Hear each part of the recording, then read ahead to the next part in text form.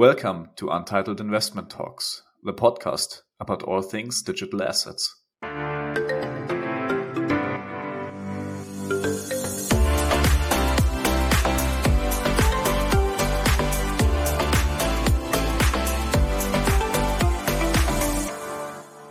Welcome back. Thank you for being here again. My name, as always, is Simon. I'm here with my beautiful co-host, Carl Michael, also from Untitled Investment Expertise. And today we have a very special guest with us. Markets are going crazy. The news are compounding and compounding. Narratives keep changing. And for that purpose, today, Heis from Coinstone Capital is joining us. Heis, great having you.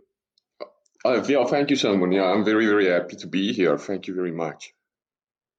Now, maybe not all of our listeners know you already, so you can give a quick intro about who you are and where you're coming from. Yeah, sure. Yeah, as you probably noticed from the accent already, I'm South African, but I've been in the Netherlands for the past 8 years. My blockchain journey started when I was an SAP consultant at a big chemicals company at a certain point. That was back in 2013. And I was working as you can almost say data laborer, making sure that siloed data was kind of like flowing in the organization. And that's when you really started noticing the problems with the loss of progress or the loss of possibilities that happen if data doesn't flow, but if it's actually siloed, and the large amount of work you need to do to keep it flowing.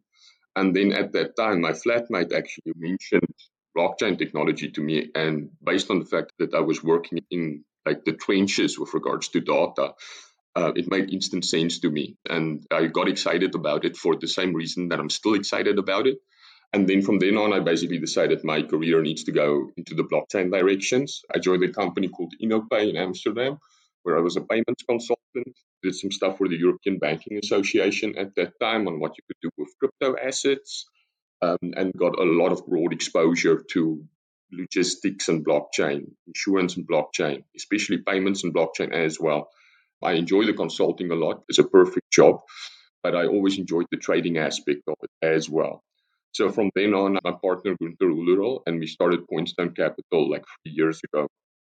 Our initial focus was on being a fund in the classic sense, focused on crypto assets, especially with the investment thesis on how tokenization can basically power platform business models. Over time, that it actually makes more sense because to actually just provide investment advisory.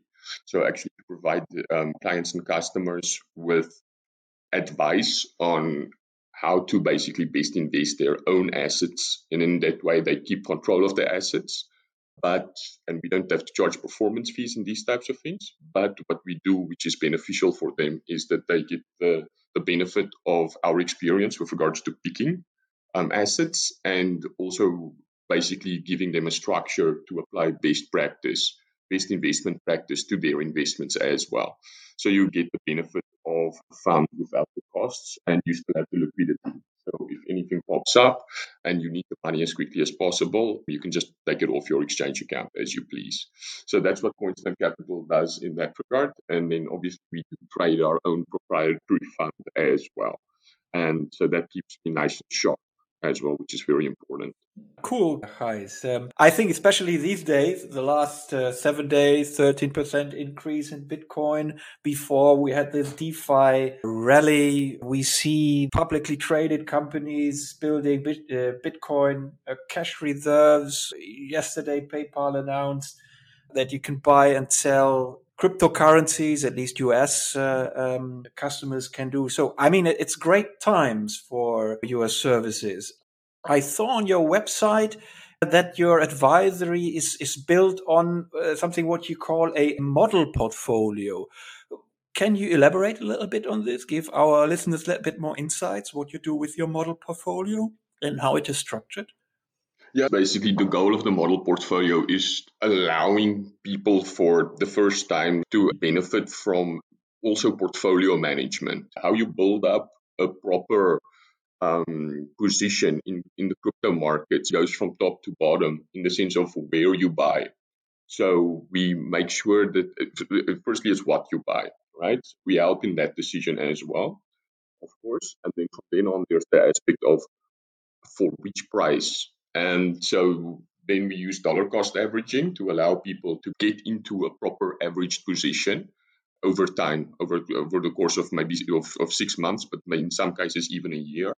In that way, they have a good average position, which they can then keep on the long term. And then on top of that, there's the portfolio part of it as well, where certain assets, it's not like if we do 15 assets, we just basically do 6.5% per asset. Because within the portfolio, you can look at all types of volatility-related indicators. And if you build that portfolio out of the correct percentages, help you through shocks, for instance. So what we can see in the market at the moment, Bitcoin is pulling, and there's a little bit of movement from, even though the most altcoins are still in the green, you can expect that there's going to be a movement from the altcoin money into Bitcoin as well. And then if your portfolio is set up in such a way that there's enough Bitcoin in it to start out with, then you don't suffer a big drawdown based on the fact that there's this market movement. These portfolios, are they like tailored? I mean, you have different classes of, or let's say, investors you're working for, from retail to institutional investors. Do you have selective portfolios per segment, or even are they individually tailored based on risk averseness or alpha people want to get? How does it go?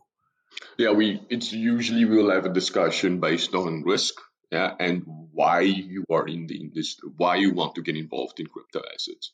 And it's very, very interesting, Carl, that so many people go into crypto asset investments for completely different reasons. Some people simply don't believe in fiat currency anymore, and so they just basically want to place some of their savings into a crypto assets. Then on the other hand, a lot of people see it as, okay, I already have a portfolio of real estate, of commodities, of private equity, and I'm looking for a new asset class. Can you help me in that regard? And then based on that, the timeframes and the risk aversion changes a lot. But what we do have are basically internally managed baskets, which we look at and monitor on a consistent basis. And then eventually we put them together on a percentage basis to make sure that the risk profile is optimized in that regard within their personal portfolios. If I get it correctly, your investment strategy is nothing to do with call it day trading, but more for investors with a long-term horizon. Is this correct?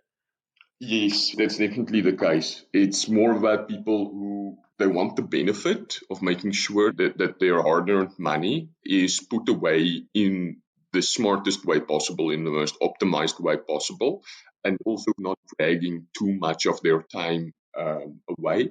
So this is the advantage of it, where we basically say, listen here, this is built out for the long term, and you basically make the allocations yourself on your exchange account, and then you basically forget about it for as long as you like.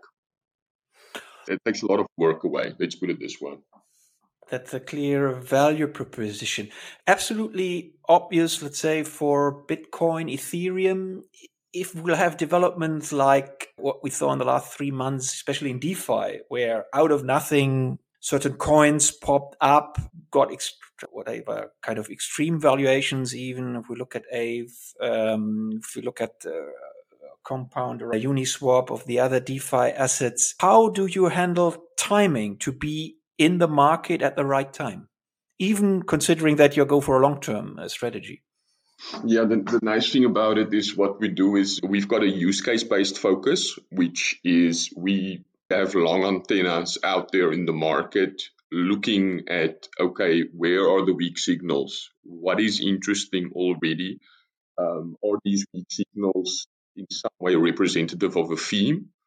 And then usually this theme would then crystallize out into what we refer to as a broad use case. And then within the use case, there are applications. So you can say DeFi is a use case that was identified. Then you've got the applications themselves, different applications within the use case. Like for instance, in decentralized exchange, you name it, aggregation, these types of things. And then you look at best of breed. And the best of breed is basically the projects that look like they are showing the most network effect at the moment and showing some form of moat and some form of strength in this regard. So, for instance, we would be interested in investing in Uniswap in a certain aspect, but we would not go into sushi at all, just based on the fact that we feel that's just a misuse of the staking mechanism and the fundraising mechanism, which is not something that we advise our investors to get hold of. So that's how we approach that issue. Do you have a kind of rule how much you allocate for such a specific subject, be it DeFi, for example, compared to, let's say, the Bitcoin and Ethereum core share in your portfolio? You work it top to bottom. It's like your Bitcoin Ethereum part of the portfolio needs to be relatively high to start out with. It depends on the client themselves and their risk aversion, but it would be kind of like a minimum of 30% and can go as high as 60, and then that basically leaves a certain amount for other use cases, and then within that amount which is left for the use cases, you have to look at the ones that are already there and very, very interesting, like enablers, and then basically move on to what's next and what's interesting. So then obviously you basically look at what's left in the sense of like, okay, this near DeFi is crystallized out in a certain way. There are a few kind of like, well, between brackets, DeFi blue chips that you can look out for. But my feelers are already telling me that data is the next level at the moment, and I need to make sure that my clients also get exposure to those. So that's also then a part of that where you then make a 5%, 10% allocation. There is like a lot of science based on volatility and indicators, but then at a certain point, there's a little bit of art in there as well at the end. Cool. I think we have some more questions, especially for DeFi. Maybe Simon, you're going to take over here. Yeah, I mean, as we are already on the topic of DeFi, which of course is not so recent, but its popularity is quite recent. With changes in infrastructure, especially, let's say, the transition to Ethereum 2.0 and hopefully severe decrease in network fees. And with that, of course, way more decentralized finance application becoming viable. Since right now, for many applications like Augur, like maybe even Synthetics, fees on Ethereum are, of course, a huge part in considering how to interact or if to interact.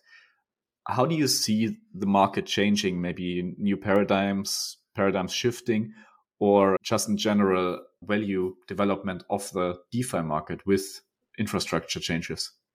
That's quite a multifaceted question. So let's target the DeFi aspect of it first. Bitcoin, for instance, would be the first application of like a very, very basic economy, like a means, some form of token to basically transfer value. Then we saw with ICOs, we saw with the use of smart contracting technology, we saw the application of, okay, listen here, you can exchange certain tokens for other tokens and basically fund something and then get a project going, which is already actually an immense achievement, even though it got misused relatively badly or very badly.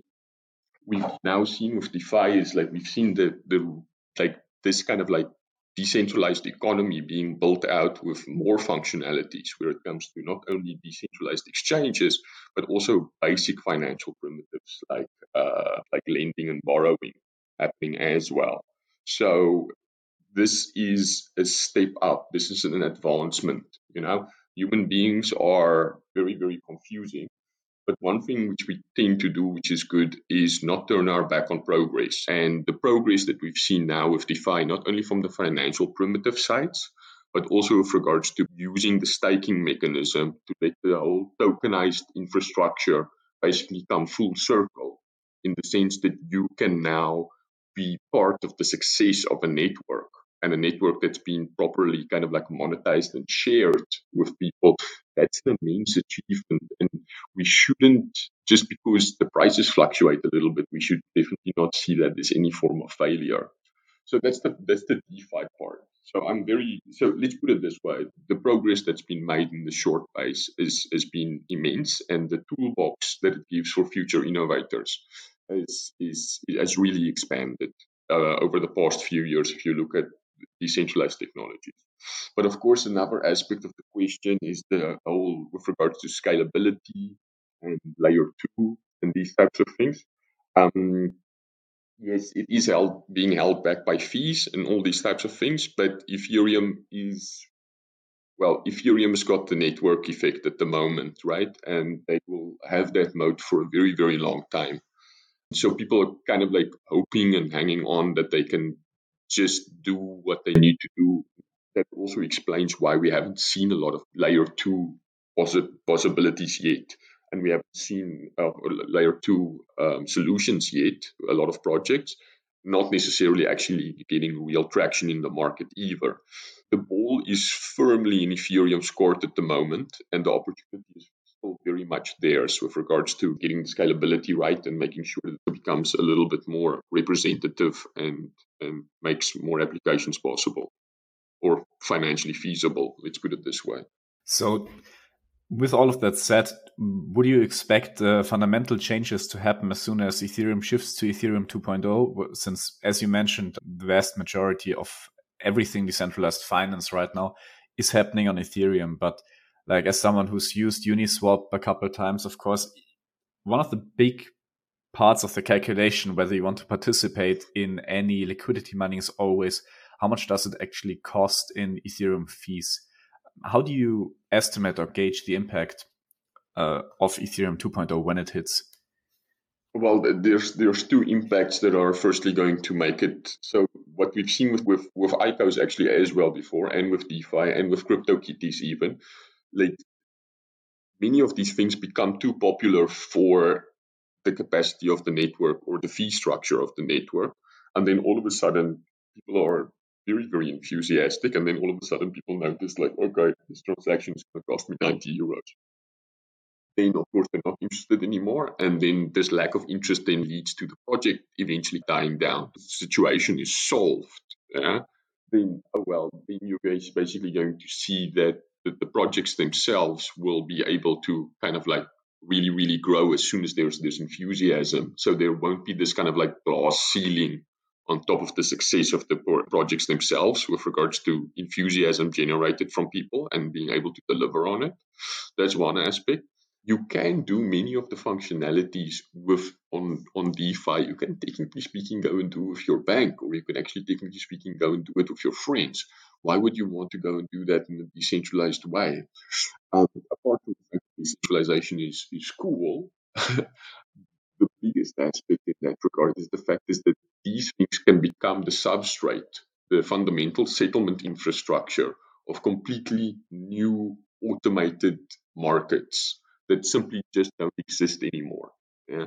I've pointed it to before, data, for instance. If you go and take data and you apply it to a scalable DeFi infrastructure, where you can lend, borrow, and even subdivide easily for people, and then make a market out of that between people and or corporations, people and things, and in that regard, it sets off a completely new way of doing things, which would be very interesting. So yes, to answer your question, if this gets going, then the sky is truly the limit with regards to, then it's only the imagination holding us back, actually. That's a very good take, I think. I mean, since you mentioned it, that of course there are alternatives, even without Ethereum 2.0, there are things we can do, layer 2 solutions, applications, and of course, since DeFi is very popular, as you mentioned with CryptoKitties and so on, if there's interest and fees are too high, people will find workarounds. They will figure out what to do. So what do you think will be the role of layer 2 applications in the future? Maybe also the combination of off-chain and on-chain settlement, the work sharing between what should actually be on-chain, what can be done off-chain. What do you think about layer 2 solutions and applications in the short to medium term? Yeah, in the short term at the moment, there's two aspects that pop up to me. Firstly, like I really, maybe prove me wrong from your perspective, but I haven't seen existing projects say, okay, listen, we are now integrating this layer 2 solution to make something happen, per se. I haven't seen it like en masse. I've heard stories of like, okay, there's been a joint press conference, but I've never dealt with something myself, whereas it's like, well, okay, this is now scalable based on this. There are interesting projects like XDAI, for instance, which people have spoken about a lot, but yet again, there's the use aspect of it. And then secondly, it's also a little bit with regards to the commercial viability of these scaling solutions, because they are in the whole value stack of how the value flows. I get the idea it's going to be very, very difficult to do some form of value aggregation at that level. Because I can see that there would be fees paid on the layer 3 level, and I can obviously see that people would obviously still pay their Ethereum contract fees. But then in between, I see that service is very, very commoditized. And also based on the open source nature, if there is a really, really good solution, there's nothing that holds Ethereum back from integrating that solution into their stack as well. What needs to happen is that it's not just about scalability. Like, to be good in the layer 2 level, which is also a very competitive environment, you need to provide something extra in that regard as well. So if you can provide scalability with interoperability, then it becomes way more interesting. And even though interoperability is something that we don't talk about at the moment too much, because we don't necessarily feel the need for it, because we're not at that level of use yet, I'm actually very bullish on the whole idea of interoperability, especially if it comes to maybe even something like a centrally banked digital currency and these types of things. Eventually, these systems will need to talk to each other properly. Since you mentioned that, you also mentioned Exta already, maybe Polkadot and so on. Which layer 2 applications are you the most bullish on, or which do you see the most promising future for at the moment? Yeah, I would say the fact that from a developer point of view, and I also know from a company point of view, people have a big problem. They would rather pay more and know how much they need to pay for something than basically pay on a fluctuating asset. So I think it's difficult for me to put a rubber stamp on something, and I don't necessarily like to kind of like between brackets show a specific project. But based on the fact that XDAI uses a stable coin for its services, it is a major advantage compared to like needing to hold Ethereum, which fluctuates in value, to corporations as well. Because even just having a token as a company to pay for a service is already problematic from an accounting perspective. Absolutely. So maybe to wrap it up right now, if you had to put it together in maybe a couple sentences, where do you see the DeFi space going within the next half year? I think the blue chips in the different aspects of DeFi have now basically shown their worth. They still have the scalability issue and probably the fee issue as well. But I can imagine that a few things are going to happen. Firstly, we're in a market sentiment level at the moment with Bitcoin, where Bitcoin is basically like bad news does not drag it down at the moment price-wise, and the market is reacting positively to positive news as well. And obviously, institutional investors as come together in that regard, or also in that pot. And then as soon as there's a good run on, what you do see is that people basically ask like, well, okay, this year I've made some profit. I would like to go and put it into something else. And this profit is basically my risk capital, where the previous amount are kind of like maybe savings. So there are things that are interesting. And then I think the answer is still DeFi at the moment. And then I would add probably data as well, because there's so many interesting projects, not just in the storage space, but also with regards to kind of like accruing data and transferring it and processing it, which are also becoming more and more interesting. But I think that will take quite a little bit more time, because it's difficult to understand for people on mass. So yeah, DeFi. I think DeFi is still going to do well in the first and second quarter. Well, that sounds very good, of course. Yeah, I see it very much the same way. I think the next couple of months are going to be extremely interesting for DeFi as a whole, for this technologically not very young space. I mean, it's the ideas for the DAO, for DAIs, for things like liquidity mining have been around, of course, since the beginning of blockchain. But the fact that we really see rapid adoption is extremely interesting and a lot of fun to see and to to keep coming back to and to see what communities are able to do with it. Yeah, no, definitely. And like as you also pointed out just now, there is a critical mass of knowledgeable users. There's two reasons for that. Firstly, the technology has been around for long enough, so a lot of people do understand it. Things like MetaMask as well, which basically just makes it so much easier to interact than it would have been before with interactive smart contracts and participate in them, which makes it a lot easier. So that's one aspect of it. But the level of knowledge of your average cryptocurrency or crypto asset participant in the market has gone up immensely. And one thing that I see in that regard, which is really much the case, is how bad or good news with regards to the token economics of a project gets priced into the market within half an hour. And that would usually have taken a week if it would actually have happened. So people are becoming a lot more savvy, and that also pushes up the level of projects and what's needed. Absolutely. I think I've been saying since 2015 at least that what's really holding the entire space back is usability. It's UX and UI, of course. And now when we look at the newest iterations of the MetaMask app, for example, I mean, it looks beautiful, right? The interface is amazing. It looks like any other well-optimized and customer-centric and customer-focused application. It feels like everyone can really use it by now. And then, of course, with news like the one from PayPal, I'm pretty sure it's not going to be some archaic interface with weird blockchain hash graphs presented everywhere if you want to interact with crypto assets via PayPal. It's going to be very, very easy to use, like all of PayPal is. So I absolutely agree with you there that we're reaching more and more critical mass of users that, first of all, of course, more knowledgeable and drive the space forward. But on the other hand, also more mainstream users that want to use it for the everyday business, for shopping, that want to use crypto assets simply because they're more convenient and the interface and the interaction is not the issue anymore.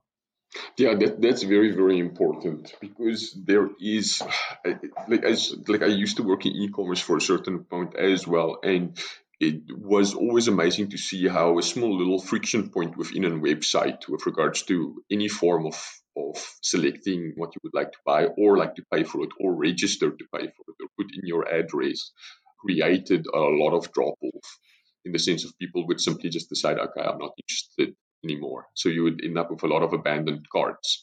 And it's exactly the same for this. You need to, the level of people are not just going to like struggle with a bad user experience just because they're enthusiastic about crypto assets.